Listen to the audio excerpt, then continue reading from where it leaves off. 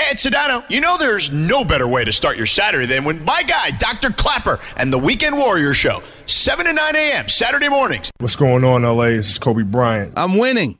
What are we winning at? Start your weekend off right. Listening to the Weekend Warrior Show with Dr. Clapper. The game of life. That's what we're winning at. Every Saturday morning from 7 to 9 a.m. on ESPN, 710, home of your Los Angeles Lakers.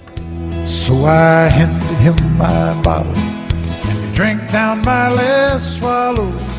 Then he bummed a cigarette and asked me for a light. And the night got deathly quiet. His face lost all expression. Said, if you're gonna play the game, boy, you gotta learn to play it right. You got to know when to hold up, know when to fold up, know when to walk away, know when to run. You never count your money. When you're sitting at the table, there'll be time enough for counting when the dealing's done. Welcome back, Weekend Warriors. You know who that is, the great Kenny Rogers, singing about playing poker at the table. And nobody knows what he's talking about better than my next guest. I'm so excited to talk to you. Bob Golic, thanks so much for getting up early to be with us. Good morning. Good morning. So, Bob Golic, how do you decide in your life that of all the things you're going to do, you're going to play poker? Where'd you grow up? Where'd you go to high school? What's your father do for a living? And how did this all happen to you? Well, I grew up in Bergen County, New Jersey, outside of New York City. I think we're the same age, so it was really like the wonder years. Mm-hmm. At 12 years old, the Jets, the Mets, the Knicks all won the championship, and I became a lifelong sports fan. Mm-hmm. And I stumbled on poker as a hobby right through high school, college, and my early career. I was in the food business. My dad was a candy salesman, a food broker, and I worked for him during college breaks and after college. And what does a candy broker mean? What did he do? Oh, okay. They were also called a manufacturer's representative. So you were a commission sales force that represented companies like Double Bubble Gum and Cracker Jack and Clark Bars. We didn't buy and sell the product. We just represented the companies for the New York metropolitan area. Wow. So,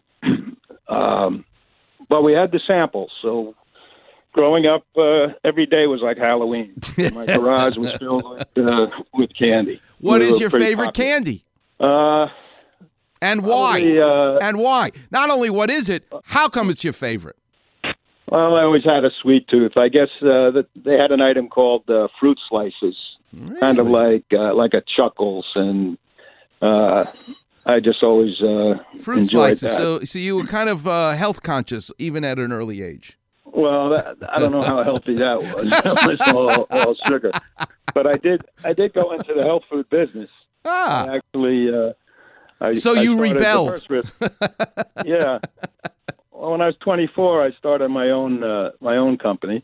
Wow. And which was a risk, and then I sold it when I was about 27 and worked for somebody else. Wow. And all this time I played poker like on Friday nights or Sunday nights, just home games as a hobby, not as a serious money-making objective. And in the food business, I stumbled on, at trade shows in Vegas, I stumbled on poker in the casinos. I had never realized that it was a legitimate, legal, way to play. And so every year when we went to the conventions in Las Vegas, I tried to play poker, but never had really the time to put in a serious session. And in 1990, I took a week's vacation by myself, and I said, let me go out there and just focus on this and see, if it's beatable, if it's something I wanted to do. And it turned out it was the week of between Christmas and New Year's, and I won every day. I won $1,000 a day, playing low limit $5 and $10 7-card stud. And I couldn't get my mind off this. When I was coming back on the plane, I said, 1,000 a day. I only need 1,000 a week. I was single, and I just basically changed my life. I went back to New Jersey.